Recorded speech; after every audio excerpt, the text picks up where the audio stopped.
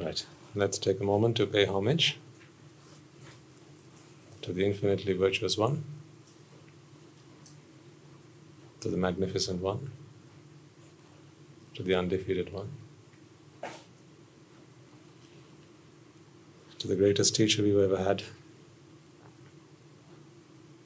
the Supreme Buddha.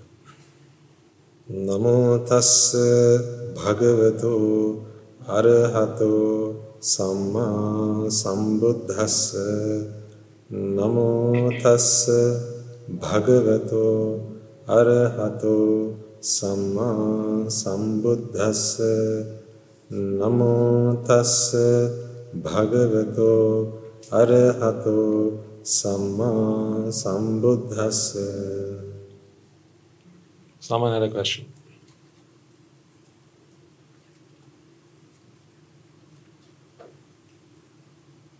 Someone had a question they came and asked me last week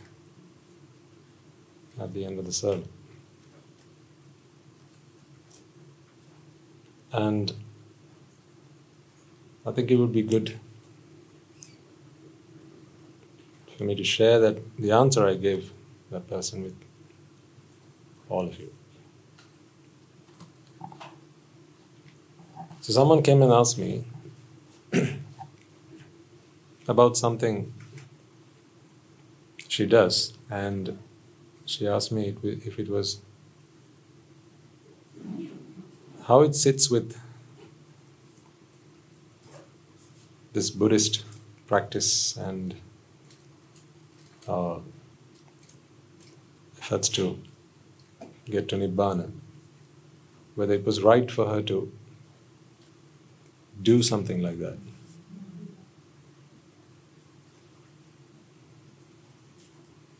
What do you think I must be talking about?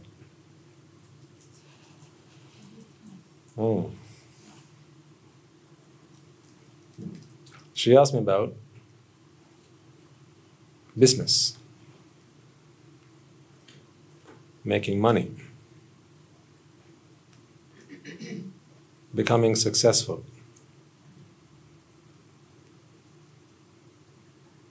working on improving your business, your profession, job, whatever. Working harder, working better, working to earn more, and working to make your business, your enterprise more successful, from success to success. So the question she had was, is it okay to do something like that? In fact, she had some preconceptions, which I gathered from the way she put the question to me. So when she asked me the question, and I'm ever so grateful that she asked the question, because it's because of her you get to hear the answer to that question today.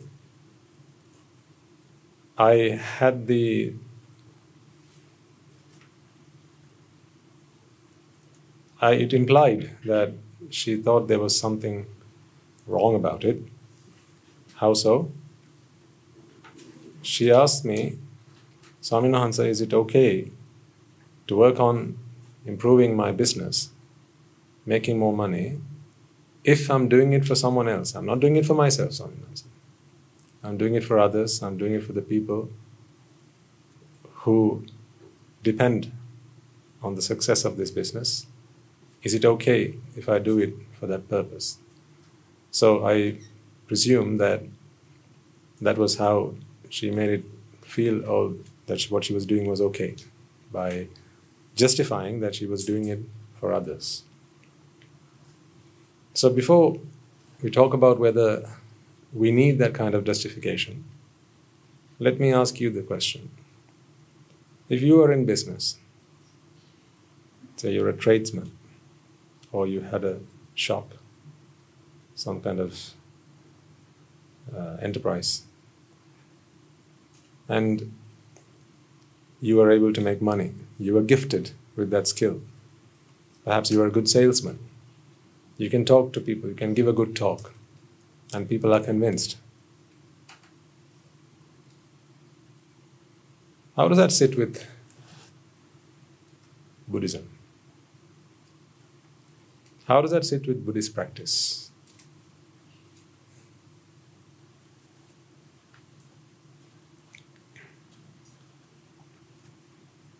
Do you think it's fundamentally wrong to do something like that?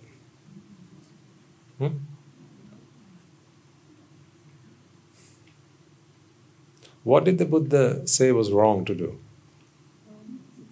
Exactly. He spoke of the unmeritorious deeds. Yeah? And he said, Sabba papa sakarana.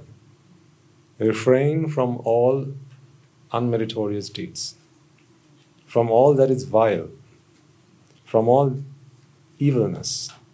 So there were 10 things that he outlined, and he said, refrain from these 10 things. Whatever you do, if what you're doing is intended in one of those unmeritorious deeds, no matter how much good you do, what you're doing is wrong. I'm talking about intention here. It may be that you say your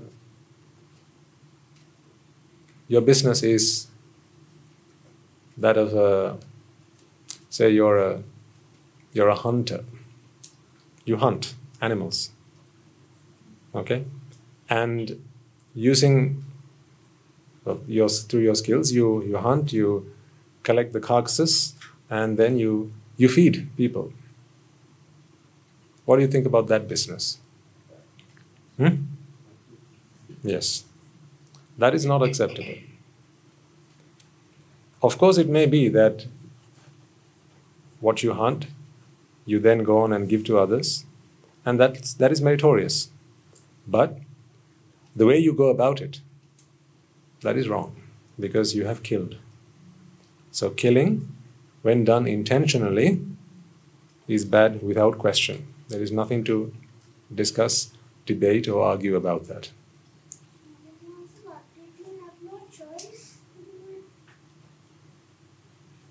Good question. What if you have no choice? Can you give me an example like that, Pata? The whole family depends on the person hunting, and he hasn't learned or anything, and he doesn't know any other thing to do. Yes, good question. So the whole family depends on this hunter-gatherer, on the father of the family who's a hunter. That's all he knows. He doesn't know any other trade or skill. So as Buddha says, then they have no choice. What then? Then is that okay? What do you think, Buddha? If someone kills you because they have no choice, what do you think about that? Still wrong, huh?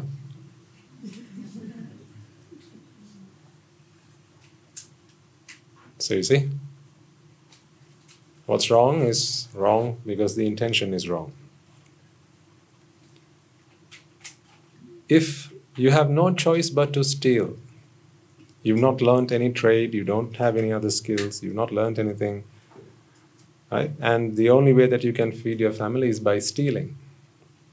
Is that okay? If someone stole from you because they had no choice, would you be okay with that? Huh? No. Have choice or no choice, if stealing is done intentionally, then that is wrong. So I don't need to spell out all 10 of them. I think most, if not all of you, will know them. The point is this: Buddhism has nothing against you becoming successful in whatever profession, trade, or business that you have engaged yourselves in. In fact, I want all of you to be as successful as you can possibly become in whichever trade, profession, you might be in. Whether you're an engineer or a doctor or a salesman or an entrepreneur, whatever, become as successful as you can be. I ask you to do that for more than one reason. One, most importantly, because when people like yourselves become successful, people who are good-hearted, people who have a good base, a good founding in the Dhamma, when people like you become successful, who benefit? Who benefits? Of course, everyone benefits. Everyone benefits. When you gain, the rich and poor, they both gain. When you are successful, good people, bad people, they all become successful. You can help other people, and you can be examples to other people. I wouldn't want anyone to think that practicing the Dhamma means you have to give up on making good effort to become successful in life. So say you're a student and you're currently in education, you're learning, studying for your exams. Do the best you can do. Saying you're a Buddhist is not an excuse. Sometimes parents may have this conundrum with their children. Sometimes they may say, but, Ammi, I want to ordain. Or I want to attain Nibbana. So why should I study hard? Why should I do my exams? What's the point? No, that's besides the point.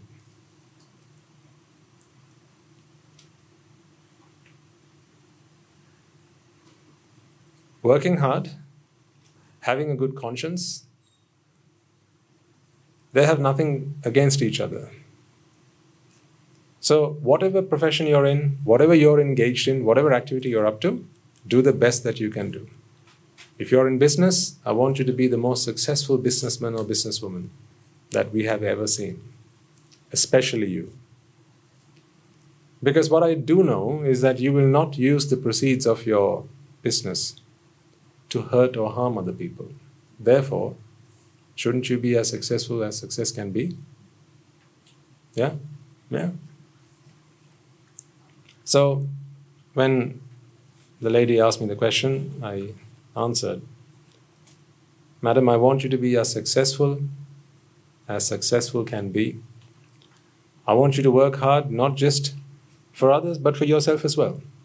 Because the more you have, the more you can help other people have. The more you have, the more you can guide and support other people, as well as yourself. And there's nothing wrong with that. Okay? So let's get the record straight. Whatever venture you might find yourselves in, please understand that your devotion, your piety to Buddhism has nothing to do with how successful you can be in your lay lives, in doing whatever you're up to. There is only one thing I ask of you. Every action you take, every word you say, every thought that you have, ask yourselves the question, what is your intention? Because intention is everything. Intention is everything. If your intention is to do good, then stop at nothing. Go ahead. There's a right and a wrong way of doing things. So it would help if you go about doing things the right way. And that is why we learn. That's why we educate ourselves. That's why we seek association of people who know more and better than we do. So they help us to maneuver ourselves and navigate our efforts in the right manner.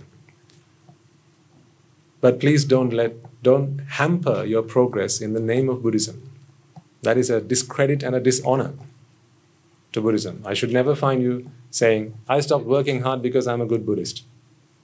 The two things make no sense. There's no connection between the two. Okay? But in today's world concept, the successful is quite relative, right? So that makes it a little bit difficult in certain instances. Yes. What the good gentleman is saying is, it's difficult to become successful. In today's day and age, it's difficult to become successful without actually intentionally doing something that may be immoral. That I agree. That is your problem. So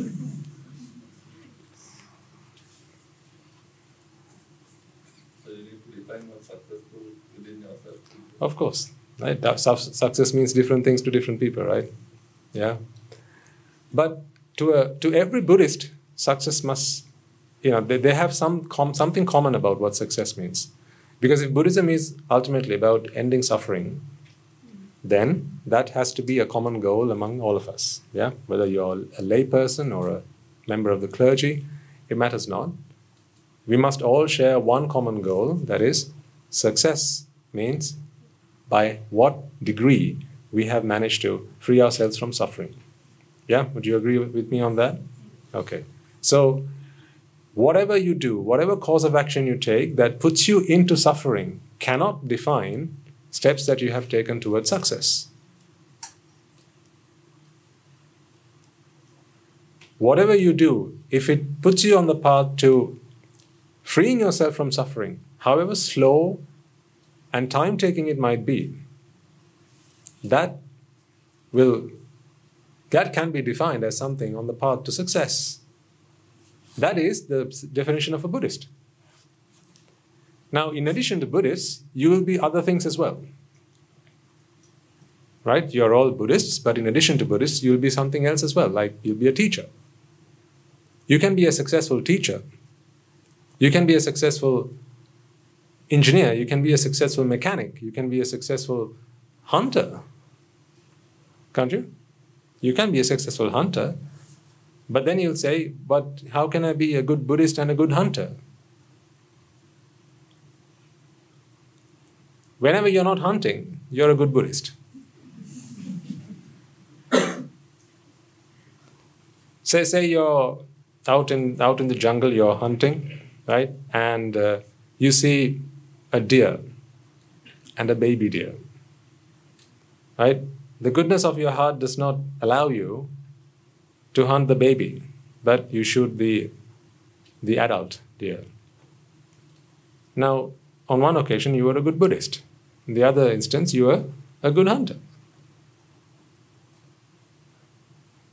So you're asking me, how can you be both at the same time? As I said, that is your problem.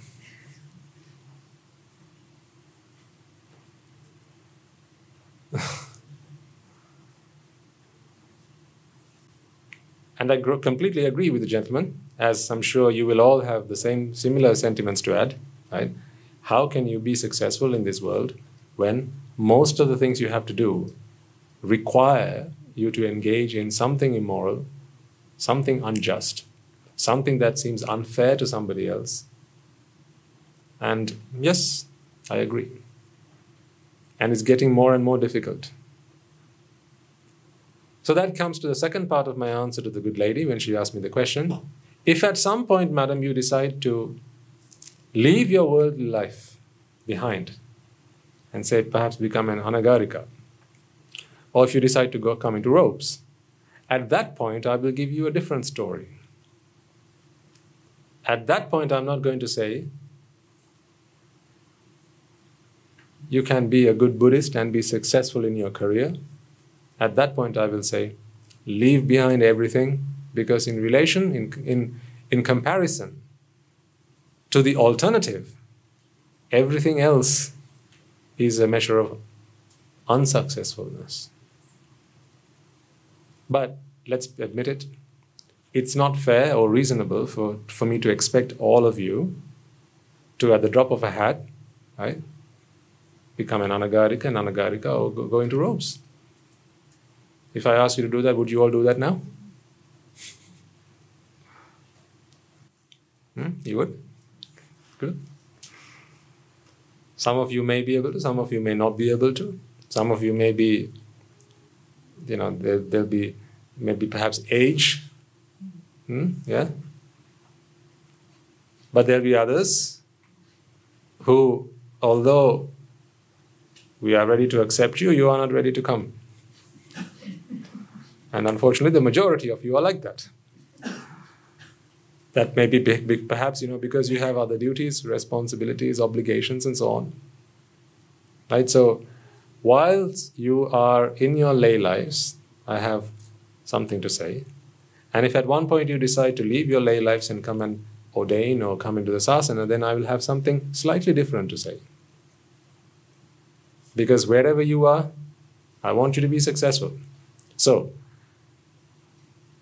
the only piece of advice I can give you as lay individuals, make sure that you have a good intention, because a good intentions or a good conscience is a soft pillow.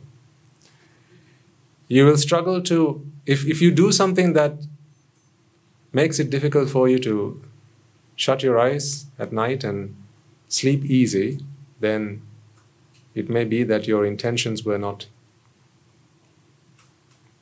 pure, were not good. So, whilst you are involved and engaged in whatever profession you're in, do the best you can do. I have not condoned the unmeritorious deeds or being unjust to someone or being unfair. That is not what I have said. Let's get that. Let's make sure that you got that straight, right? But at the same time, if what you're doing is reasonable, if what you're doing is fair, if what you're doing is not wrong by the other person, then there is nothing that should stop you from becoming successful. So, for example, if you're buying and selling, if you're selling something at a fair price to someone who needs it, that is not an unmeritorious deed. But you say, but I'm taking their money. Surely that's wrong. No. Who says taking something is wrong? So I come and take alms from you. Is that wrong? Taking something is not wrong. Taking something when it's not given to you, that's wrong. Taking something by force, taking something against someone's wish, against someone's will, taking something that does not belong to you, that is wrong. Then you'll ask the question, Swami says, what about if someone borrows something from me or from my business and they have not paid me back? Now can I call the debtors or the debt collectors? Right? And if I send them round to their homes and I get them to get what they owe me, is that wrong?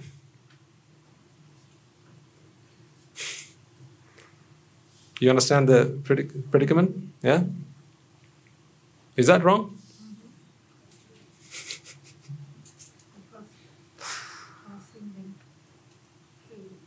What do you think? I'm going to let you all answer that question on your own. You understand the example? Yeah? So say you've borrowed some money from me and you promised to pay me back. I've tried several times to get it and I've asked from you and you're not giving it. It doesn't seem like you're interested in returning my money, but I need the money for my business. So I ring up the debt collectors and I get someone to come around and, talk to you nicely. Right? And to collect the money that you owe me.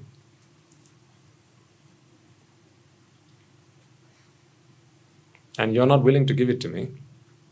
You have decided that it's yours. Okay? But you are forced to give it to me. What do you think about that? Have I done something right or have I done something wrong? Let me put it this way. As a monk, I'll put it that way. So it's, I want to play this safe, right? As a monk, okay, if say for instance, you took something that belonged to me. Let's say you took this fan, you took this, and you now claim that this is yours. I can come and ask you to return it to me. So I say, madam, please can I have my fan back? And she says, no. I've decided to keep it for myself. At that point, if I snatch it from you,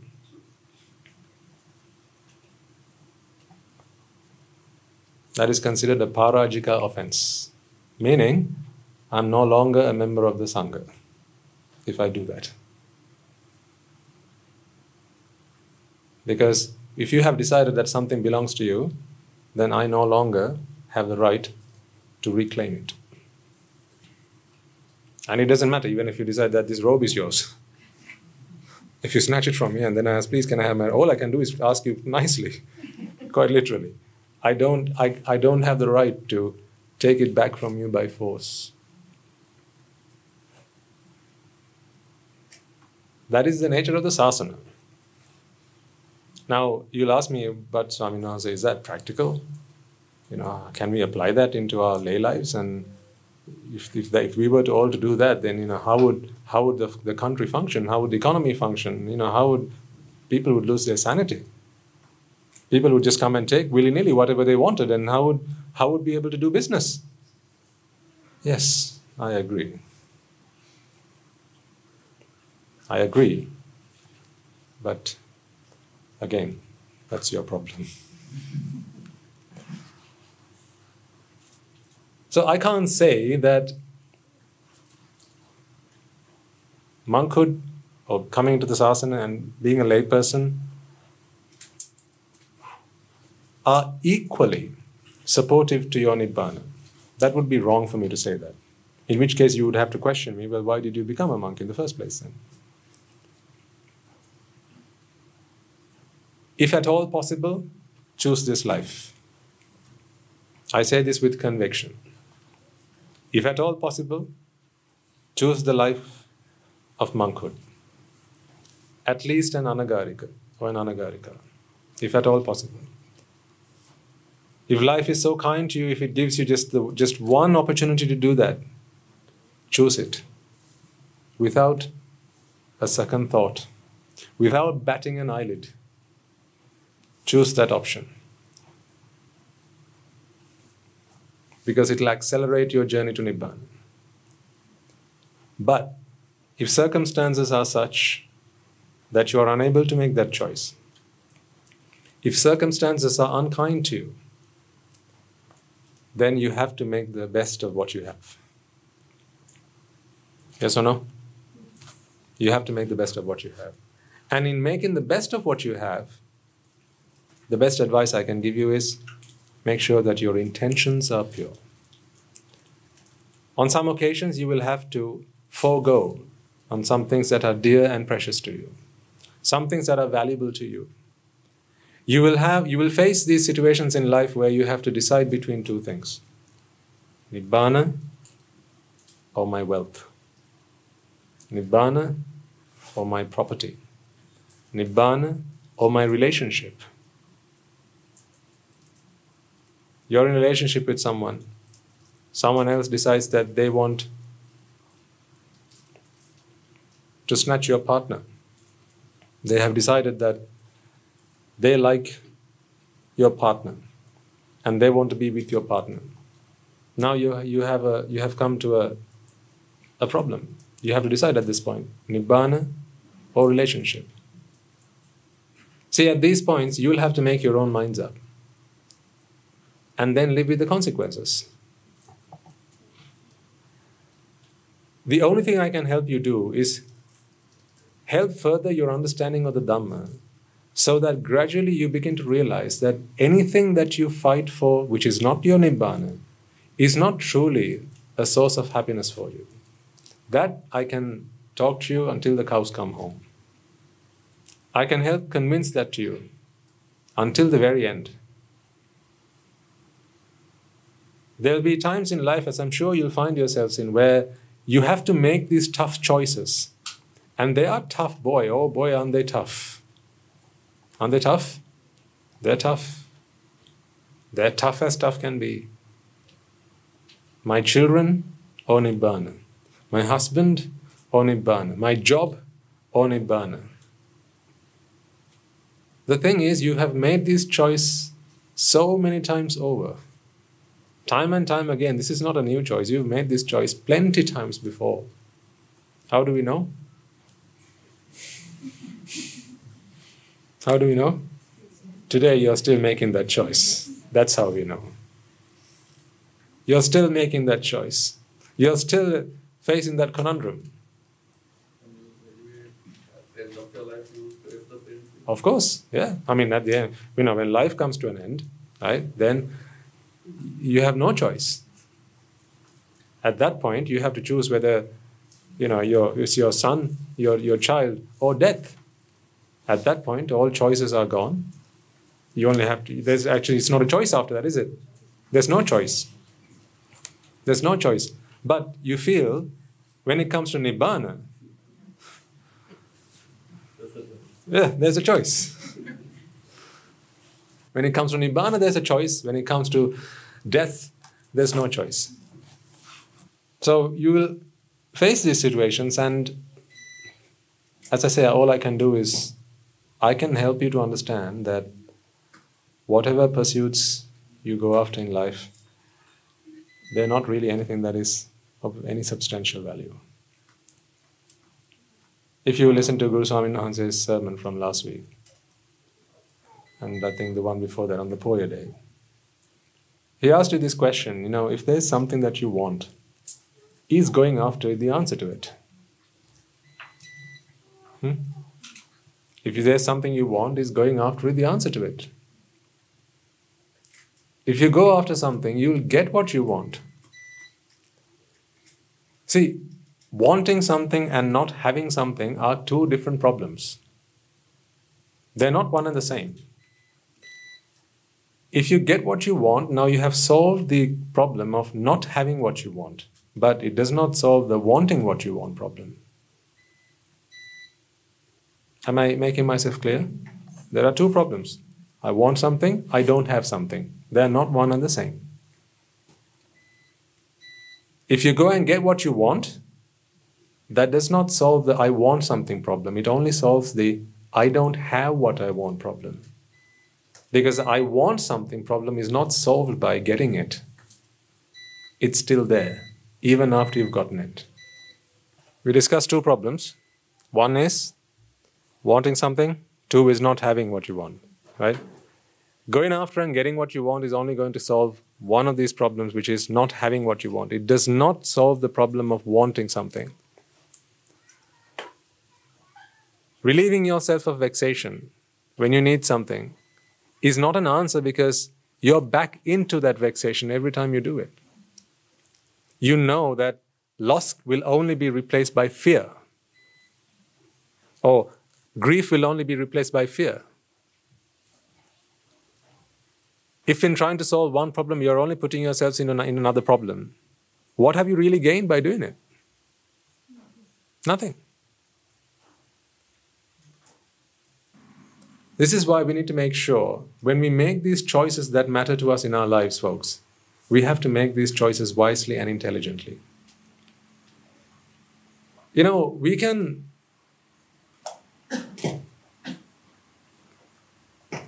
say things that make us feel okay for the time being. We can say that, I have to do this because I have a family. I have to do this because I need to make a living. I have to do this because I need to put a meal on the table every night, right? You can come up with these reasons for doing things. But at the end of the day, none of these things matter. At the end of the day, none of these things matter. If it's your intentions that count,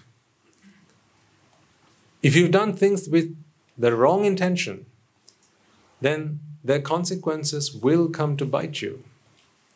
And at that point, it will not matter not whether you've done it for your children, whether you've done it for the country, whether you've done it for your parents, it will matter not. Because remember, although we feel that we are doing all these things for other people, at the end of the day, there is really no one for us to be doing them for. These are simply feelings that we have in our mind. You feel that you're doing something for your children, right? You know of all people how much parents sacrifice their lives for their children. You as a parent will know how much sacrifice you have made on behalf of your children. From the day they were born to the present day, all the things you've done on their behalf. Good things and bad things.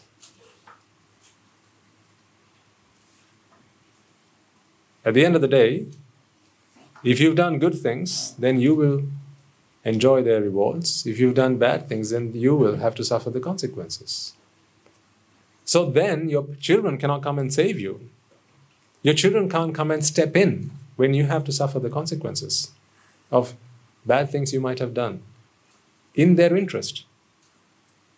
If you've lied, if you've stolen, if you've hurt someone to save your child, they can't step in and say, well, mother, you did this for me, so let me step in and I'll take the consequences of your actions. Can they do that? Can they? No.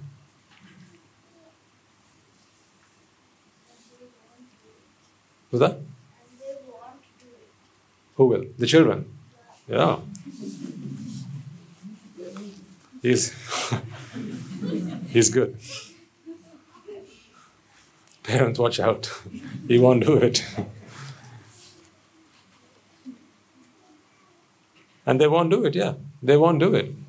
Some of them might want to, but they still might, they won't do it. If the children feel, that our parents have done this on our behalf, then perhaps I need to go and, take the stick for what they have done on my behalf. Even if you wanted to, you still couldn't do it, because that's not the way it works. So if you have to take home with you whatever it is you've done at the end of the day, folks, at the end of the day, you're all alone. As much as you feel that you are family, you have friends, you have your wife, your husband to look after and take care of you, these are all simply, to put it straightforward to you, are delusions. No such thing has ever happened. No one was there to look after you. No one was there to really take care of you. Your actions have determined what you enjoy today. Your actions have determined what you suffer today. We simply fool ourselves by thinking that there are other people who will be there to protect us, to look after us. But that is simply not the truth. In which case, don't you feel that we must all take a little bit more responsibility about our own actions, because we have to ultimately suffer their consequences? I know some parents, they engage in immoral deeds. And when asked why they do that, perhaps they take bribes. When asked why they do that, they'll say, it's because I can then feed my children.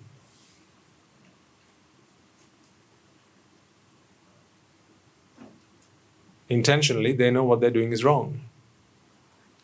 They'll say, I want to do this because I want to look after, feed my children, give them a good education. And it may be that the children will get a good education, but who's going to suffer as a result of what they've done? The parent. And the children can do nothing to stop them from suffering. So I propose that each and every one of you, whether you're a child today, an adult today, a parent today, or a parent tomorrow, you all take responsibility for your future. Because when the day of judgment comes, no one's going to be able to step in and save you. It is your actions that will determine the results. It is your actions that will determine the consequences. Therefore, live a life that you will not need to look back and regret. Some might think, well, is this not being selfish, Swaminathan? If I just think about myself and I don't think about my children, if I don't think about my family, is that not me not being selfish? If, as you say, I dedicate my life to the Dhamma, right? And then I listen to the Dhamma, I practice meditation, I don't go to work, and I do all these things. Is that fair? Is that the right thing for me to do? Am I being responsible? What do you think?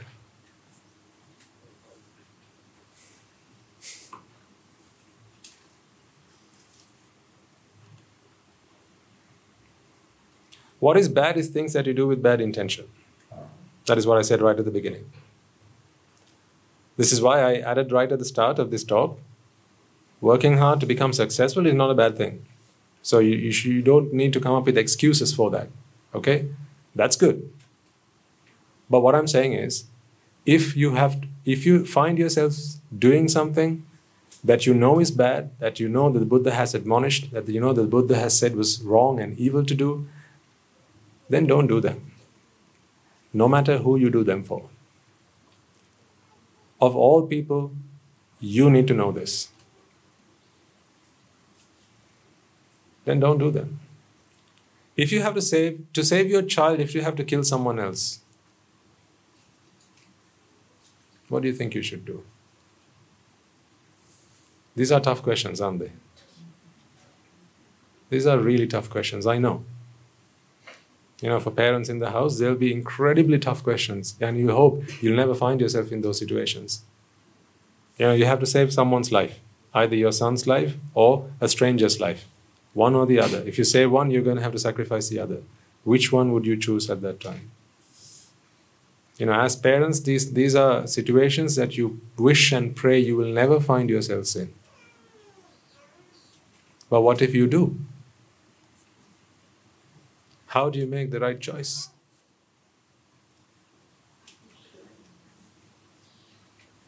How do you make the right choice? What if you actually have to kill to save your child's life? Ask yourself the question, would you? I don't need your answers. I want you to answer for yourselves. These are rhetoric questions. If you had to kill to save your child's life, would you? If you had to steal to save your child's life, would you? Would you?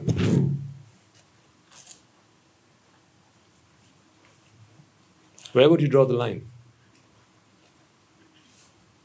The only thing I can do is to help you understand that this thing that you call your child is simply a feeling that you have in your mind.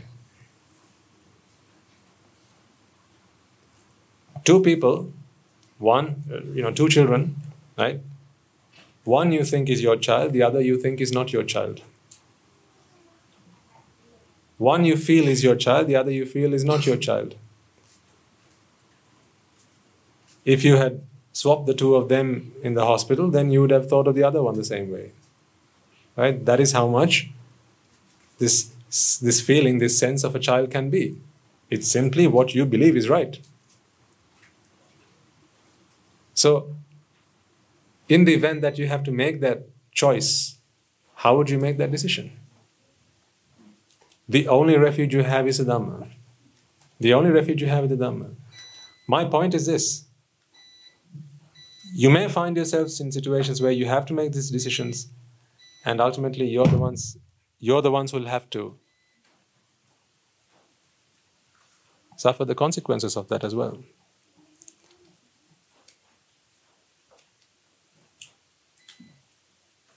Therefore, every opportunity you get in this life, while you're here, while you can still hear, make every effort to understand the truth of Dhamma.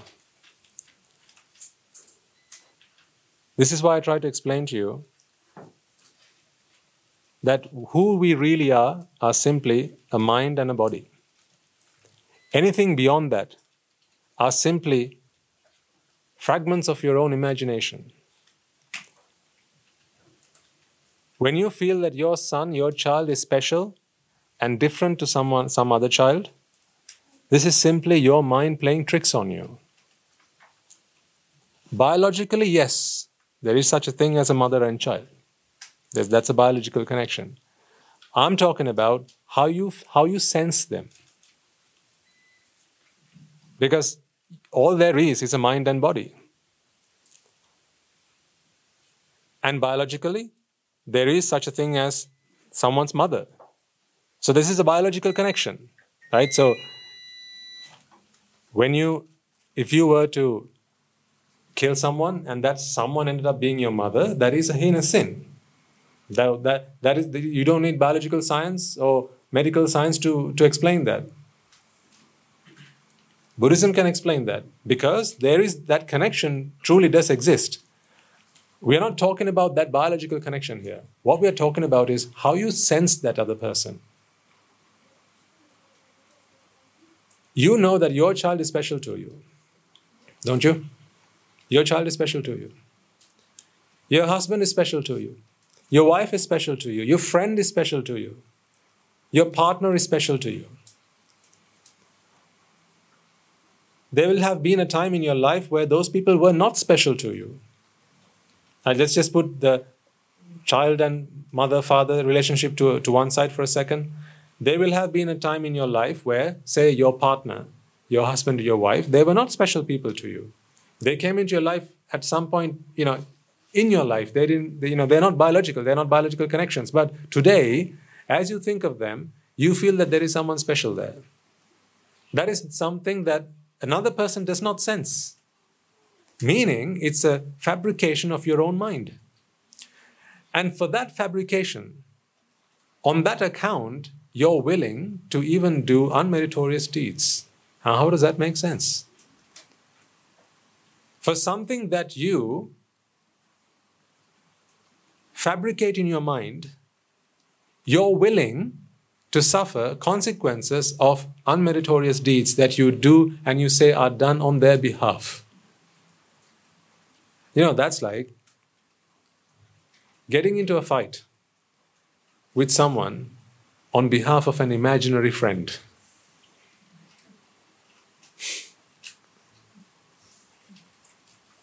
Do you understand what I'm saying?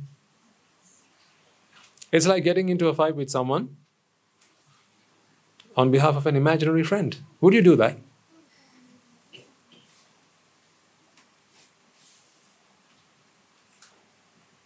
Would you? For an imaginary friend? Would you fight with your real friend to save an imaginary friend? So someone, your friend insults an imaginary friend. Only a kid would do something like that. Someone who feels so strongly and so fiercely about this imaginary friend. But, as adults, you wouldn't do something like that. Mature people wouldn't do something like that. But the truth is, they do. The truth is, they do. When you feel this special connection with someone, now you're willing to do lots of things. How many times do people actually get into fights with their parents? Because they can't give up, their affection for someone they have just found in their life.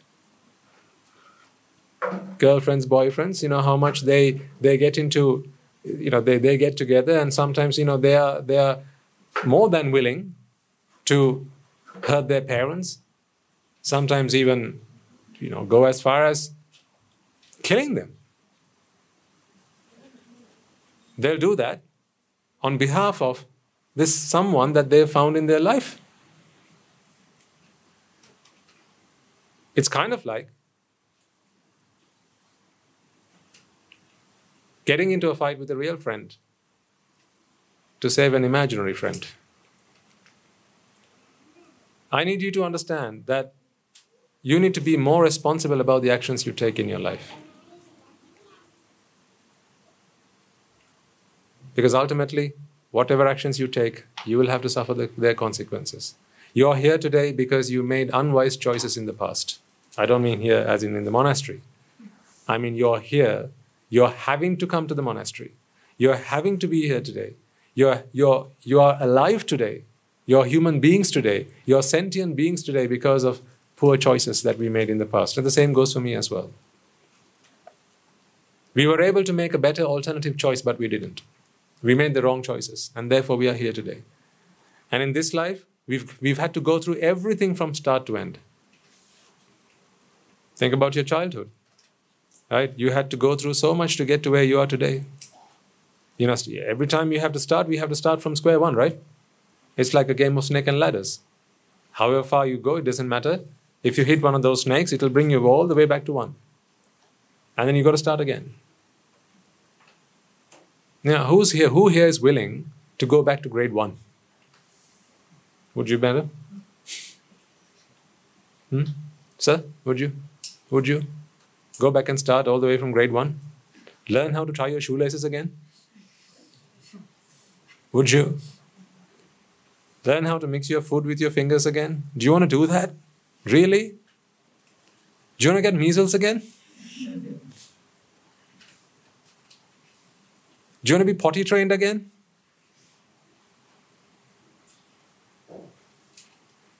It's not happening soon enough for your children, is what you're saying. Right? Now imagine if you had to go through it again. And you will. Doesn't that send a shiver down your spine? I mean, what are you now? If you are all headed for a natural death, right? By the time you're 60, 70, right? It's counting down, right? So before long, you will have to learn everything again from scratch. Isn't that thought daunting enough? Just the fact that you have to go through scholarship exams again.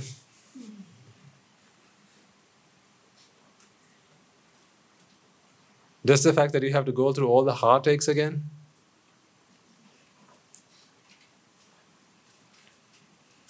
All the breakups again.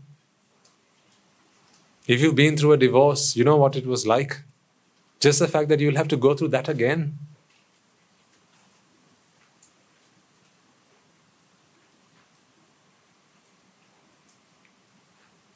All because of the choices that we make now. So, when you put all that to a side, how do you justify making the wrong decisions, making the wrong choices, and you say, I'm doing this on behalf of my family. I'm doing this on behalf of my children. When you're going to have to come back to pay the price.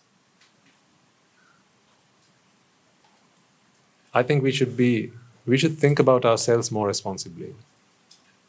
Please don't think that you're being selfish in doing this. Because after all, all we are is what we do to ourselves. No one can save you from someone else. No one can save you from yourself. Only you can save you from yourself. As I said, at the end of the day, we're all individuals. We're all alone in this game.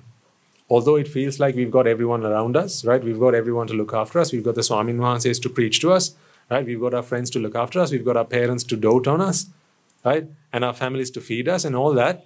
At the end of the day, these are all things that we tell ourselves to make us feel better. When we are feeling lonely, these are simply stories that we relate to ourselves so that we feel better. But we are all alone. We are all alone. We are all so alone. What you do, madam, is yours. I can't help that. What you do, sir, is yours. I can't help that. How does that relate to what you preach about nothing can separate? Yes, good question.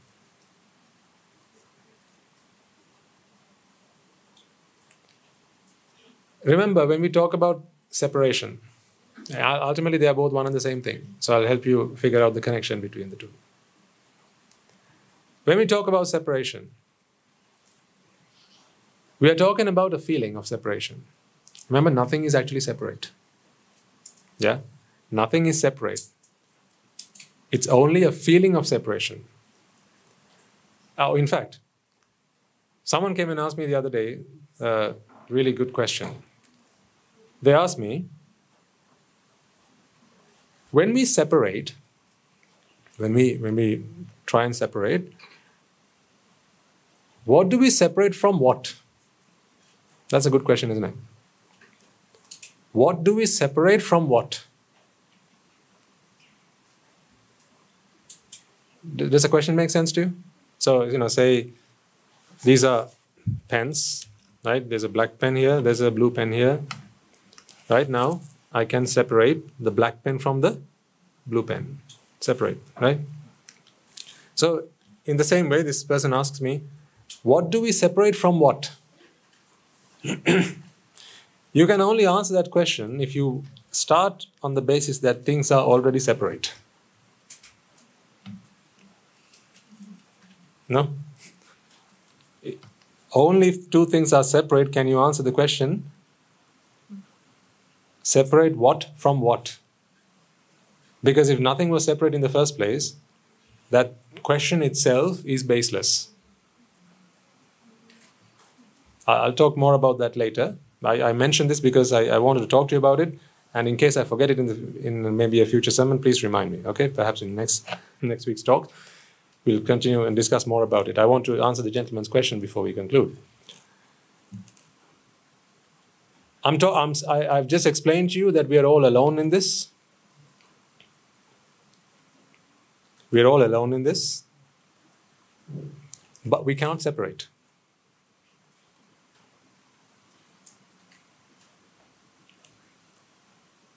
Chittas. Who are you? Chittas, mind and body, right? So, what do I mean by mind? These are chittas which arise and pass away. In that sense, are you different from each other? So what are you, madam? Mind and body. And how about you, madam? Mind and body. How about you, sir? Dur? Mind and body. Right? Mind and body, mind and body, mind and body, and so on. So, if we take all of us together, there's simply a lot of mass. I'd say we were to, put all of you together, there'd be a room full of mass, and there would be individual streams of chitta arising and passing away. That, in that sense, you're all the same. Now, say, the gentleman, if I asked you, sir, what's your name? You'll have an answer to that question. Who gave that answer? A chitta gave that answer, right? But is that the name of a chitta? Does a chitta have a name? We discussed last week why a chitta comes into this world. What is chitta's business? Those 5 things, right? Minding its own business. To mind its own business, which is to report what it has just perceived, does it need a name? No. But you call yourselves by a name, don't you? You say, my name is this, my name is that. This name that we give ourselves is not an attribute of a chitta. So, 2 minds, one says, I am this person, one says, I'm Charlie, the other says, I'm Rob, for instance. How are there Charlies and Robs when there's only mind and mass? Now you see, in these 2 objects, you have the constituent elements that make this. You have, say, carbon, hydrogen, nitrogen, oxygen, various other elements that make this up, right? If you were to dismantle this and disintegrate these into their constituent elements, you'd be able to put them all into one container. Maybe separated by element, but even elements at the end are what? Atoms. And atoms are again electrons, protons, and neutrons. So if you were to again separate it by protons, neutrons, and electrons, now you'll only have 3 different containers. But yet, even further, we know that this is all the pure octet. Or you could consider that all energy is convertible to mass and all mass is convertible to energy, and then in the end, it's all just energy. Right? So then you'd put it all into one box. So you see, it's all the same. Now going back to the mind arises in order to perform its function, which we talked about the 5 things, the mind's business, right? So the mind performs its business. The mind in that body, the mind in that body, this body, the other body, everybody. The mind in each of these bodies are performing the same function. But because of ignorance, the mind feels that it is separate to somebody else or to another mind, and therefore it starts to call itself by various names. That's why you know very well, folks. When I call you by your name, it's not the body that I'm referring to, right? That's why you respond to it. You say yes, and if I call you by your name, you'll say yes, and you know that is your mind that has just answered this question. I mean, who else? It has to be either the body or the mind. You know that the body does not respond to a name. It's the mind that responds to a name. And the mind feels that this is my name, doesn't it? How does the mind get the right to call itself a name? It's simply an attribute that has been given to it. How did you know that your name was what? Whatever name you have. You asked someone, didn't you? You asked your parents, what's my name? If that was your name, why did you have to ask someone? Meaning, it's just something that you have decided to call yourself. So, you're all the same. What are you all then? Mind and body. Body is simply vipaka. And so is the mind. Mind is also vipaka. But in this vipaka process, there is an additional process. That is the karma process. And that karma process runs because of ignorance. And that karma process, because of ignorance, feels that it's separate from each other. That separation is not real. That's why you can't answer the question, what do you separate from what? I know I haven't done justice to that, but I'll talk about it again next week. Okay, please remind me in case I forget. So when I start, what did we talk about? Remind me, we talked about this, so we can continue that discussion. Okay, what can you separate from what is a question we need to try and find an answer to. What do you separate from what? Like, when you use a sieve to put your flour through it, you can separate, say, the bigger granules from the smaller ones. Whenever you separate something, you always have the answer to the question, right? What do you separate from what? The thing is, it's a delusion. You never separated anything from anything because there were no two separate things to separate in the first place. It's simply a sense that you get that you separate things, but we'll come on to that later. But each mind, when it performs karma through ignorance, generates vipaka. So why were you born in this birth? Because of karma. Whose karma? Whose karma? Not whose karma, karma. You are simply a stream of thoughts. Okay, so these thoughts, right? At some point you were born in this birth. Yeah, you came into your mother's womb and say that was there. Say previous to that you were a deva. Okay, and say previous to that you were, monkey. Right? Along the way, this is a stream of thoughts. Each thought individual. Each thought individual. These are all chittas, and they have a nature, which is what we call the gati. Each of these, because of ignorance, they have the potential to perform karma.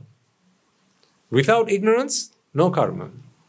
With ignorance, there is karma. And whenever karma happens, then there's an energy that is generated, which produces vipaka.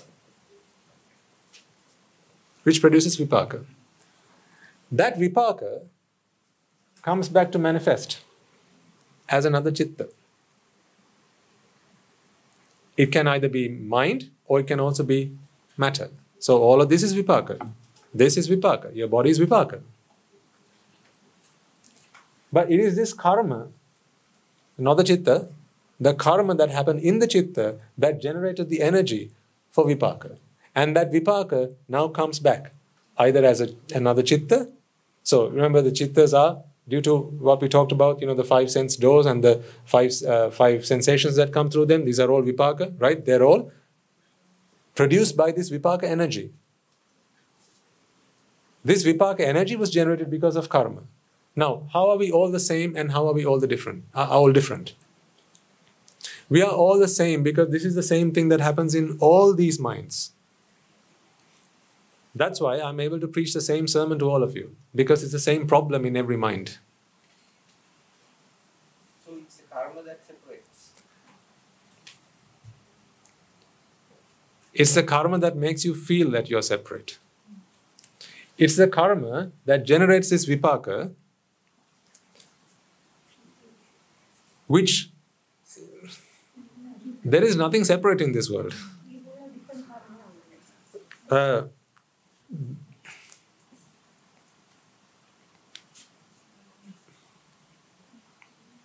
trying to think of an analogy to explain this. And I'm fighting against the clock.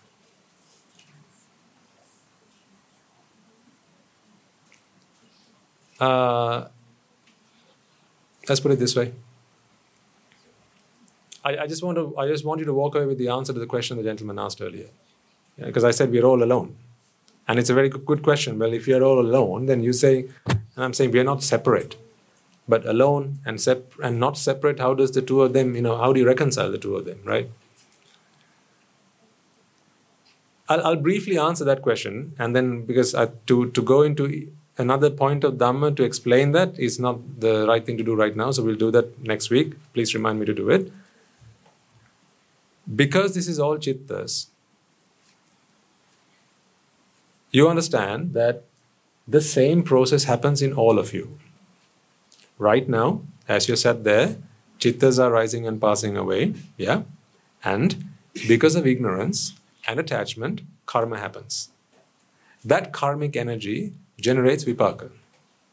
That vipaka comes back at some point as sight, sound, smell, taste, touch. It can come back as eye, ear, nose, tongue, body, and it can also come back as thoughts. Okay, this is all vipaka, right? So remember when I said we are all alone in this world. Our actions determine our consequences. What I meant there was the karma that is generated determines the vipaka that comes back. This does not mean that there is only one chitta that is responsible for everything. So take two individuals, for example. One is Sam, another is Tom. Sam is also both mind and body. And so is Tom. Tom is also mind and body. So that is also something like this. No different. Sam's body, or let's say Sam's body. Sam's body was a product of his vipaka. Meaning vipaka that was generated at some point in this stream. It could have been a previous birth, it could have been many births before that. Okay? At some point in this mental stream, there was enough vipaka energy to create his body, which is the body that Sam calls his body today. What about Tom? Same thing. Not Sam's vipaka, but Tom's vipaka. So what happened was this mental stream at some point generated karma, there was karma there because of ignorance, that generated vipaka, and through that energy, today Tom has a body. Tom hears things. Sam hears things. Just one more second, madam. Tom sees things. Sam hears things. They are individual vipaka, individual aggregates of vipaka which bear fruit for individual streams of thought. Why did I say we are all alone? It's because each stream is independent. This stream does not influence this stream. This stream is not responsible for this stream. So you could say that Tom is Sam's son, for instance, as you say today. This is my son, Swaminatha. Should I not look after him and take care of him and do whatever I can do to give him a good future? The thing is this: whatever Sam does is vipaka Sam's going to get back. Whatever Tom does is vipaka Tom's going to get back. So it matters not that Sam does it on behalf of Tom. The vipakas are only going to come back to this guy. If he does it, it comes back to him. If he does it, it comes back to him. He might say, I'm doing it for him. Matters not. He'll say, I'm doing it for him. Matters not. What you do is yours. That is what I meant by we are all alone in this world. But what did I mean by we can't be separated? What I meant by we can't be separated is the same thing going on here. This is the same thing. This energy, which is once Tom, was once Sam. It's the same energy. Like, for example, we talked about the apple on one of the sermons, right? The apple you eat today could be a pumpkin that someone else had another day. Because it's the same stuff. It just keeps going round in a cycle. And when things go round in a cycle, you can never say that it belongs to one thing or the other thing. Because it belongs to the universe. It belongs to everything. It's a cyclical process. At any given point in time, you could say that it is part of a particular product or a particular item, but it's not. It's to keep. It's not. It's not forever. It's not something that is forever part of an entity. It can be part of anything. So the Vedana today that is in this mind can be the Sankhara today that's in this mind tomorrow. because it's all part of the same energy. Now, your question, madam? Said about the karma to Raya. Yes. And he says it doesn't belong to anyone. Yes. So then the karma that I do, chitta does, it has to come back to me. Yes. So where do I can't connect the two. It comes back to the same series of chitta. So that's what I'm saying. If this is one person, madam, right? If this is you, this is the karma jarahana. Oh, this is the chitta jarahana. That means that I have each person has a karma that There is a karma jarahana, right? And it generates chittas one after the other in succession, right? And that exists. So, for instance, things that I have done in the past will be part of my karma jarahana. Those things will not come to affect you. So you are saying that you have a karma, right? Yes. So that means each person has karma. Yes. But Guru Swami Nanda said there is no such thing. What he meant by that, what he means to say is, it's not a person who has it. Okay, it doesn't belong to a person. It's something that it belongs to a series of chittas. So there's a vipaka stream. Whilst there's a vipaka stream, because of ignorance, the mind feels that this belongs to me. So there is no such thing as my vipaka or my karma. But there is vipaka and there is karma. And the karma jarahana that he explained, such a thing exists. So if there are, say, 50 people in this room, there are 50 of them. And if there are ants in this room, say 100 of them, now we have 150 of them. If there's a fly somewhere on the wall, then there's 151 of them. All unique, individual strands of karma. And each strand of karma will be responsible for generating the vipaka, which will either be mind or matter. And you have Namagotta in addition. Yes. And the Namagotta in addition will be accessible to that particular stream.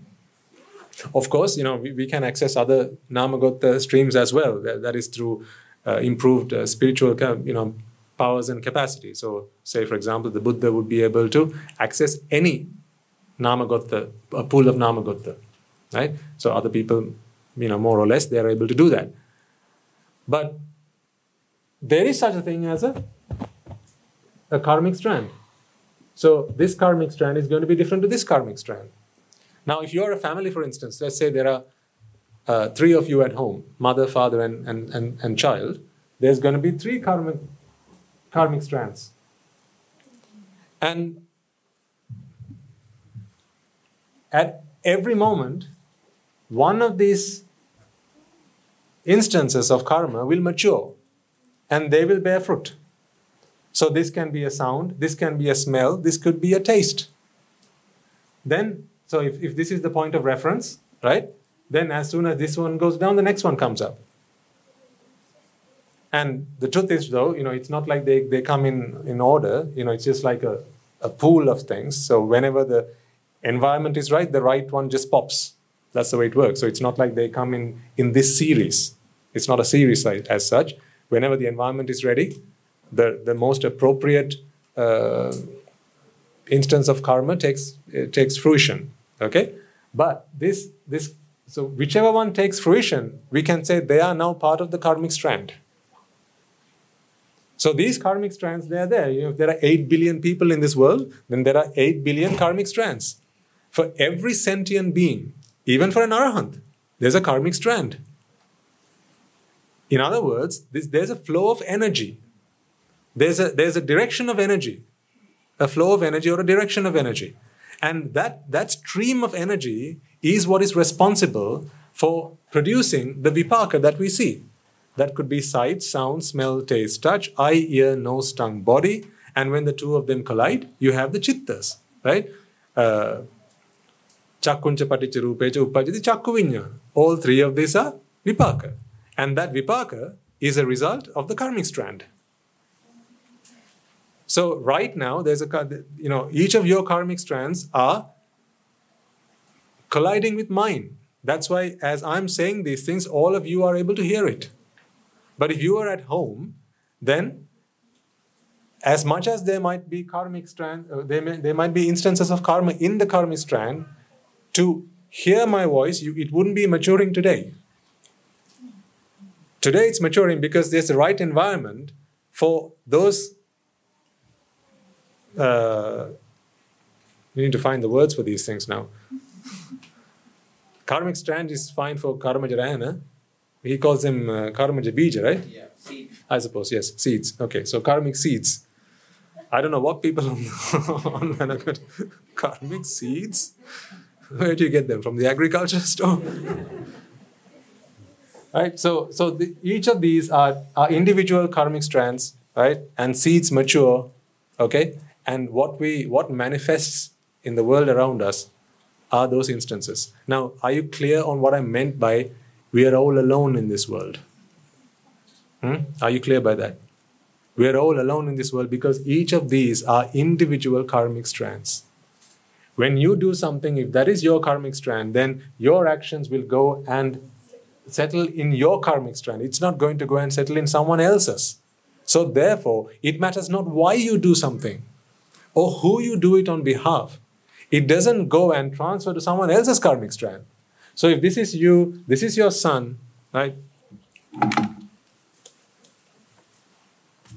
This is you, this is your son. You've now killed an animal to save your son. Where do you think this is going to go and settle? It's going to come and settle here. So who's going to have to die at some point, painfully, because of you having killed on behalf of this person? You. That's my point. You've done this on behalf of this person. That has nothing to do with what's going on. Sir? Whatever the environment for that karmic stand will have impact when you live together, right? Yes, of course, because when karmic strands start to appear together, the environment is altered, and therefore different karmic strands can influence each other indirectly by creating a different environment. So, when two people are together, the things that they speak will be different if there was a third person there, right? So that way, which karmic seeds mature can be influenced by which karmic strands come together. That's why you'll have, you'll remember the story of how, I think Guru Swami Nasa says in one of his sermons, two friends, they went somewhere, they killed a dog, okay? And then once they went to the sea. They got on a boat. But on the way to the trip, they took a third friend with them. The way they killed the dog was they actually went and threw the dog in the water, right? And so the animal suffocated to death. But when they went on a trip, they took a third friend with them who hadn't been involved in that misdeed. And so whilst what could have happened was the boat to have capsized and the two of them to have suffered by drowning, it didn't happen because of the third friend. So what's going on there? Another karmic strand. Another karmic strand getting in the way. Remember I talked about how we need to create the environment for other people? We talked about this last week, right? How we can be a magnet for other people's good deeds. This is what I meant by that. We can be a force, a powerful, positive force on other people. We can be a good influence on other people. Because the more good we do, the less bad things will happen when we are around. That's how you can be a blessed one. When you do good deeds, when you are a good person, then fewer bad things will happen when you are around. Therefore, your presence is a blessing to other people. So the better you become, the more good you do, the more good you are to your family, to your friends, to your spouses, and so on. Therefore, it's such a powerful thing to be around good people, because good things will start to happen. And it's a terrible thing to be around bad people, because then bad things will start to happen. If you hang around someone who's always robbing, right, stealing, and looting, then one of these days you're going to get called to the police. And when the police come, they're going to take you with them, and you'll plead innocence. They'll beat you until you say yes, you've done it. But that beating was something. It was in your karmic strand from previously. You hadn't beaten anyone in this birth, but it was there. But because you associated someone who was bad, when the beating came to them, you were just in the wrong place at the wrong time. So this wrong place, wrong time business has something, you can explain it through this karmic strands theory. So wrong place, wrong time means the karmic seeds that you're not in favor of, they can come to fruition if you hang around the wrong people. Does that make sense? So aren't we all alone? We are all alone. Can we separate? No. Right, remind me next week to talk about what I explained earlier about. What was it? Separation. Separate what from what? Okay? Right. I need to let you go now, so you can go and join the other server. Right. Let us take a moment then to transfer the merits that we have all acquired. In making offerings to the infinite virtues of the Noble Triple Gem, chanting Pirit, listening to the Dhamma, and engaging in various meritorious deeds today, let us remind ourselves how incredibly fortunate we are to be in receipt of the Lord Buddha's teaching. And with immense gratitude, let us transfer these merits to the bhikkhus and bhikkhunis, upasakas and upasikas, who since time immemorial have protected and preserved the sublime teachings of the Buddha and passed it down through the generations of the noble lineage in the form of the Tripitaka, which is thankfully available to us today to study, understand, and comprehend the Dhamma. Let us also transfer the merits we have acquired to all members of the Mahasangha present throughout the world, including the chief prelates of all of the chapters who have dedicated their lives to the noble path and have committed themselves towards the betterment of all sentient beings.